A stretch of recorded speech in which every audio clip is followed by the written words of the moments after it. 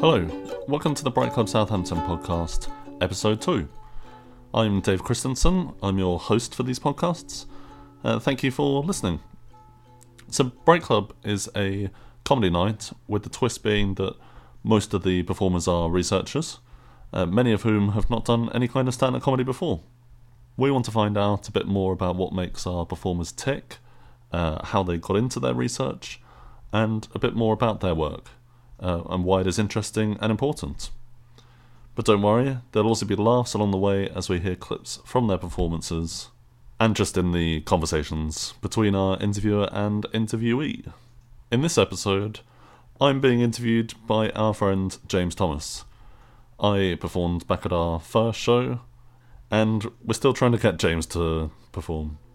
So I won't tell you any more about myself at the moment, because that's what's going to be coming up in the interview. So let's get on with the show.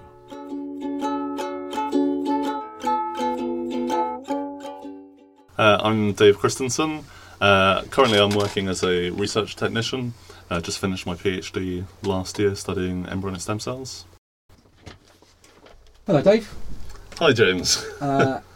It's good to see you. We're going to start this podcast off by talking about what you spoke about. Sure.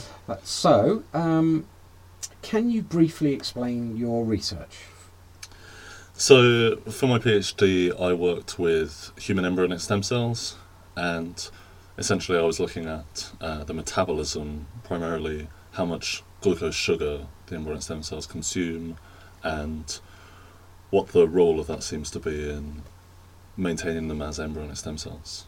Fantastic. I did my PhD on embryonic stem cells, and if you know anything about embryonic stem cells, it's that they can become any type of cell that we have in our body.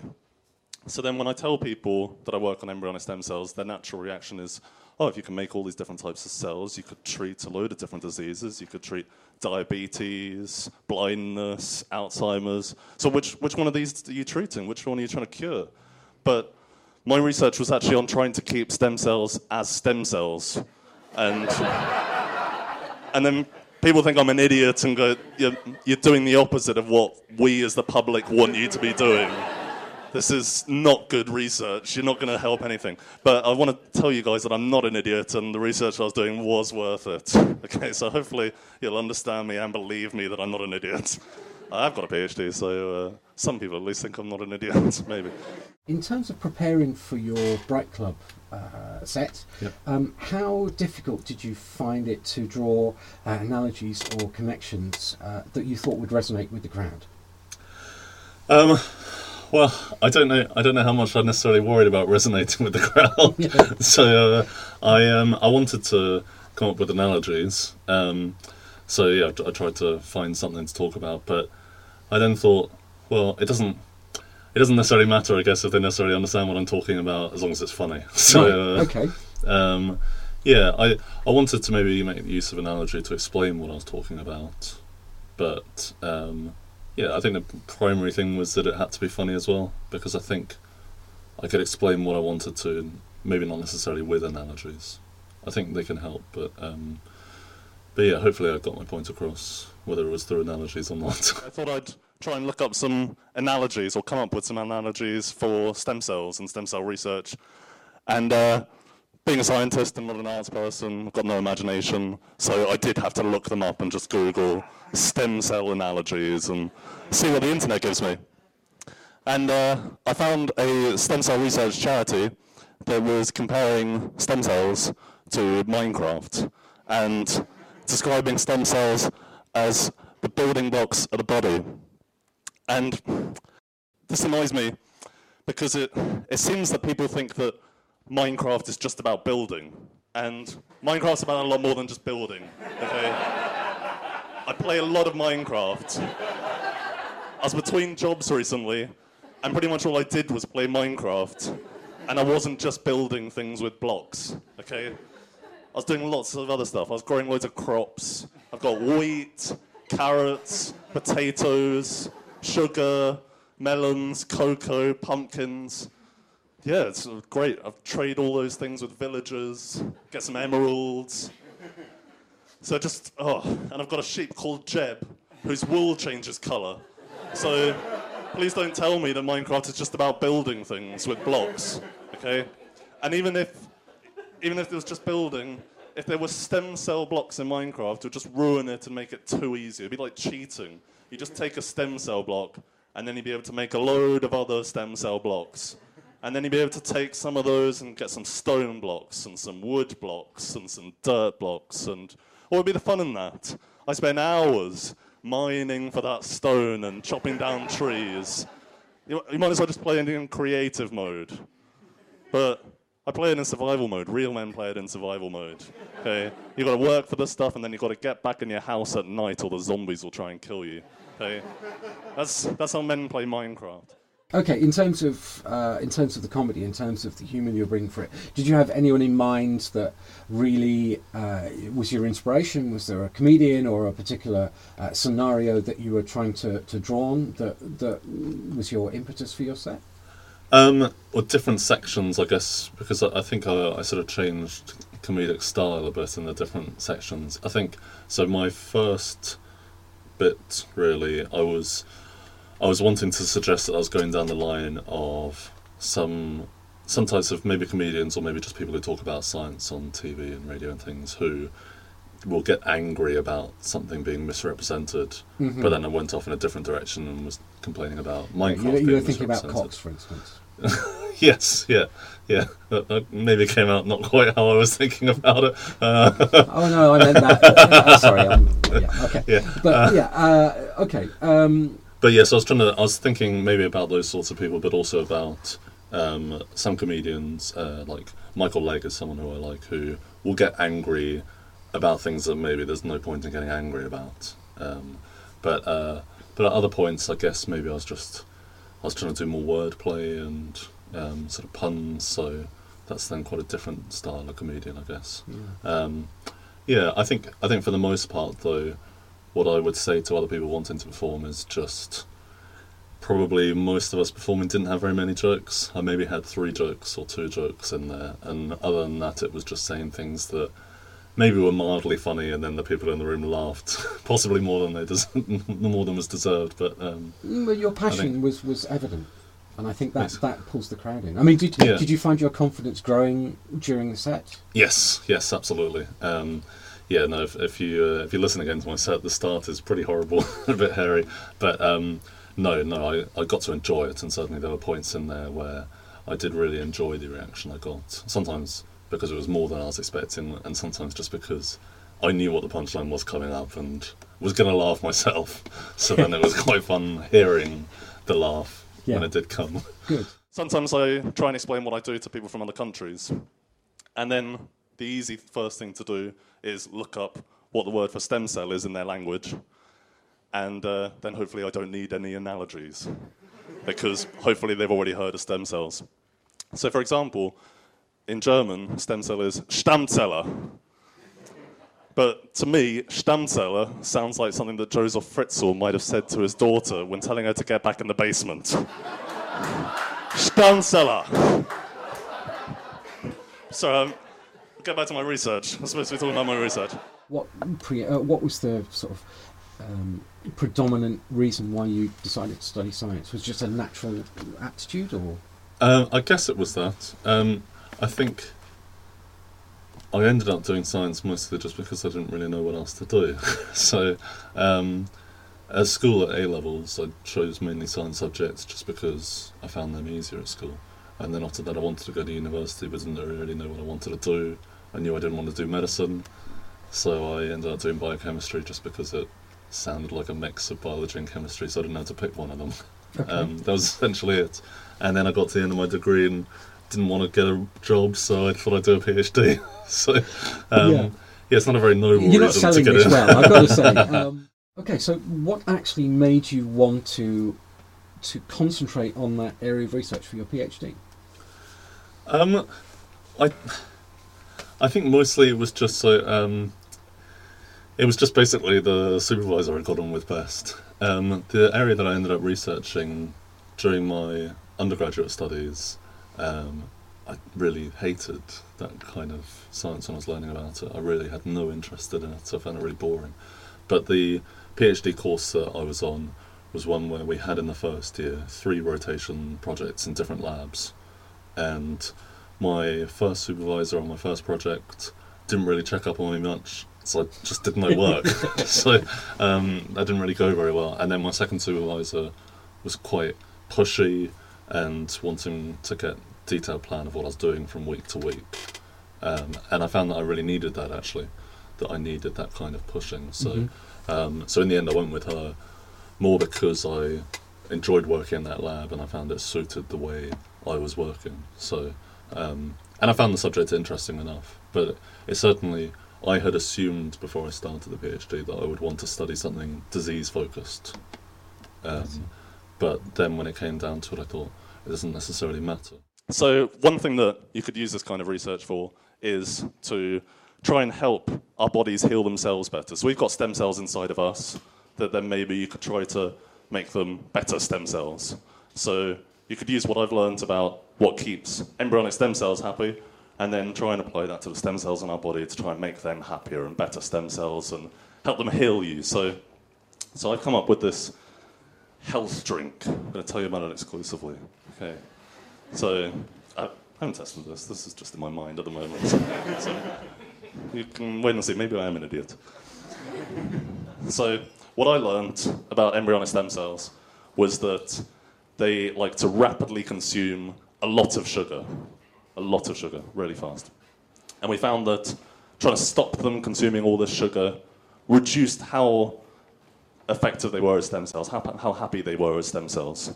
So then, conversely, maybe we just need to forcibly make the stem cells in our bodies eat a load more sugar, and then there'll be better stem cells. That seems to make sense, I think. So my new health drink is just basically really, really sugary iced tea. Okay, just loads of sugar in there. I'm calling this Body Rebuilders Tea.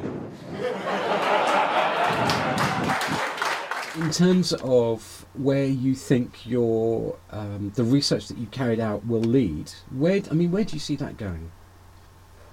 So I think within the next few decades, a couple of decades or so, stem cells will be used fairly routinely to treat a wide range of diseases. In the last week, we've seen 2 major cases of stem cells being used to restore people's sight. Yes. Once in the US. And I think it's either happened or it's just about to happen here.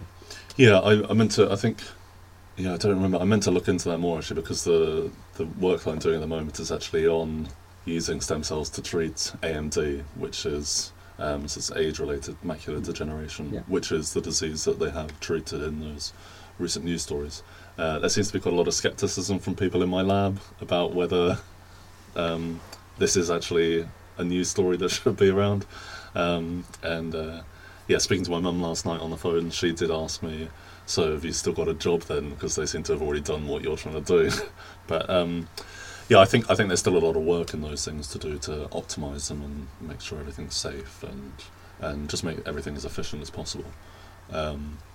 So I think there's enough work in that area to be done. And certainly, I think the reason why these things have happened in eyes first is so the eye is immune privileged, so any cells you put into the eye won't actually be attacked by the immune system, which means transplants are easier.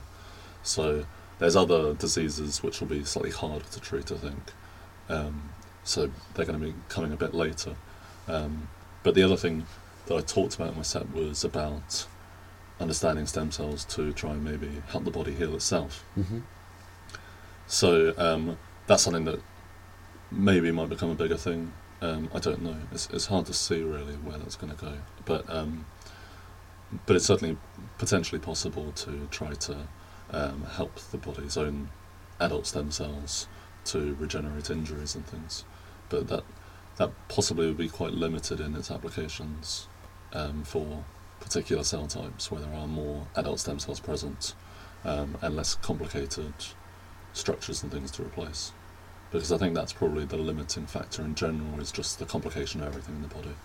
There are some things that are quite easy, so the reports on organs that have been grown from stem cells are they're getting more often now, the more complicated organs, but the first things that they tried to make were relatively simple things. So like a bladder is essentially just a bag, so you can make a bladder relatively easily. It's not very complicated. Whereas then a heart or something is a lot more complicated, and then kidneys and liver and whatever, they're a lot more complicated. Again. So even though the story we hear is that because it's stem cells, there should theoretically be no issue with the immune system of the body, that in fact is not entirely the whole case. That's not true. Well, so it depends on the stem cells. So for my PhD, I was working with embryonic stem cells, and because then they are taken from an embryo, that is then genetically different from you or me or anyone. So that would then be the same as an organ transplant that is standard. It would be recognised as being foreign by the immune system, so it could be rejected. Whereas the stem cells that I think more people have more hope in being able to use are stem cells called induced pluripotent stem cells, which I work on now. So those are cells where you can take someone's skin cells and then you can do what we call reprogramming them to turn them into stem cells, like embryonic stem cells. And then you can differentiate them down into heart or liver or whatever you need to treat the disease. So those then, in theory, there shouldn't be the rejection issue because they are self. So you could take my skin cells and then treat my disease with my own cells. So they should then not have that problem. But at the moment, there's a worry with those that the cells will retain some kind of memory about what they used to be, and then might not form as efficiently what you want them to be. I see. So they might be more like a skin cell than you would ideally like to be able to treat heart disease or whatever. Admittedly, there's potentially one pretty bad side effect with this, that all of that sugar in that very, very sugary drink might not be that good for you, might cause diabetes. Okay, that's not a great side effect for my thing that might help you heal your broken bones or something. But don't worry, because as those people who told me I was an idiot for not trying to work on curing diseases with stem cells would say, they're saying, well, you could cure diabetes with stem cells. So hopefully someone else is doing that somewhere. And then, yeah, my health drink will work fine. Did you find when you were preparing for the set that just thinking about it and trying to have to condense it down into such a short period of time, it offered you like unique or new insights into your own research? Did you find a pathway that had previously not been open to you? I don't know how much I learnt really from doing that. I think because I'd finished my PhD and stopped doing this research several months before the performance, so I wasn't too worried about learning new things from it. I think public engagement and thinking about your research can be really useful in a lot of ways like that, and certainly other public engagement things I've done have helped me see my research in a different way. But I guess because I was focused the whole time on trying to find something funny to say about it, I guess I didn't really think about it in terms of the research anymore. I just tried to think about what I could say in relation to it that might be funny. Okay. So, yeah, I don't think it made me think about the research much, really. Okay, Dave, thank you very much indeed. Thank you. You guys have been great. Thank you.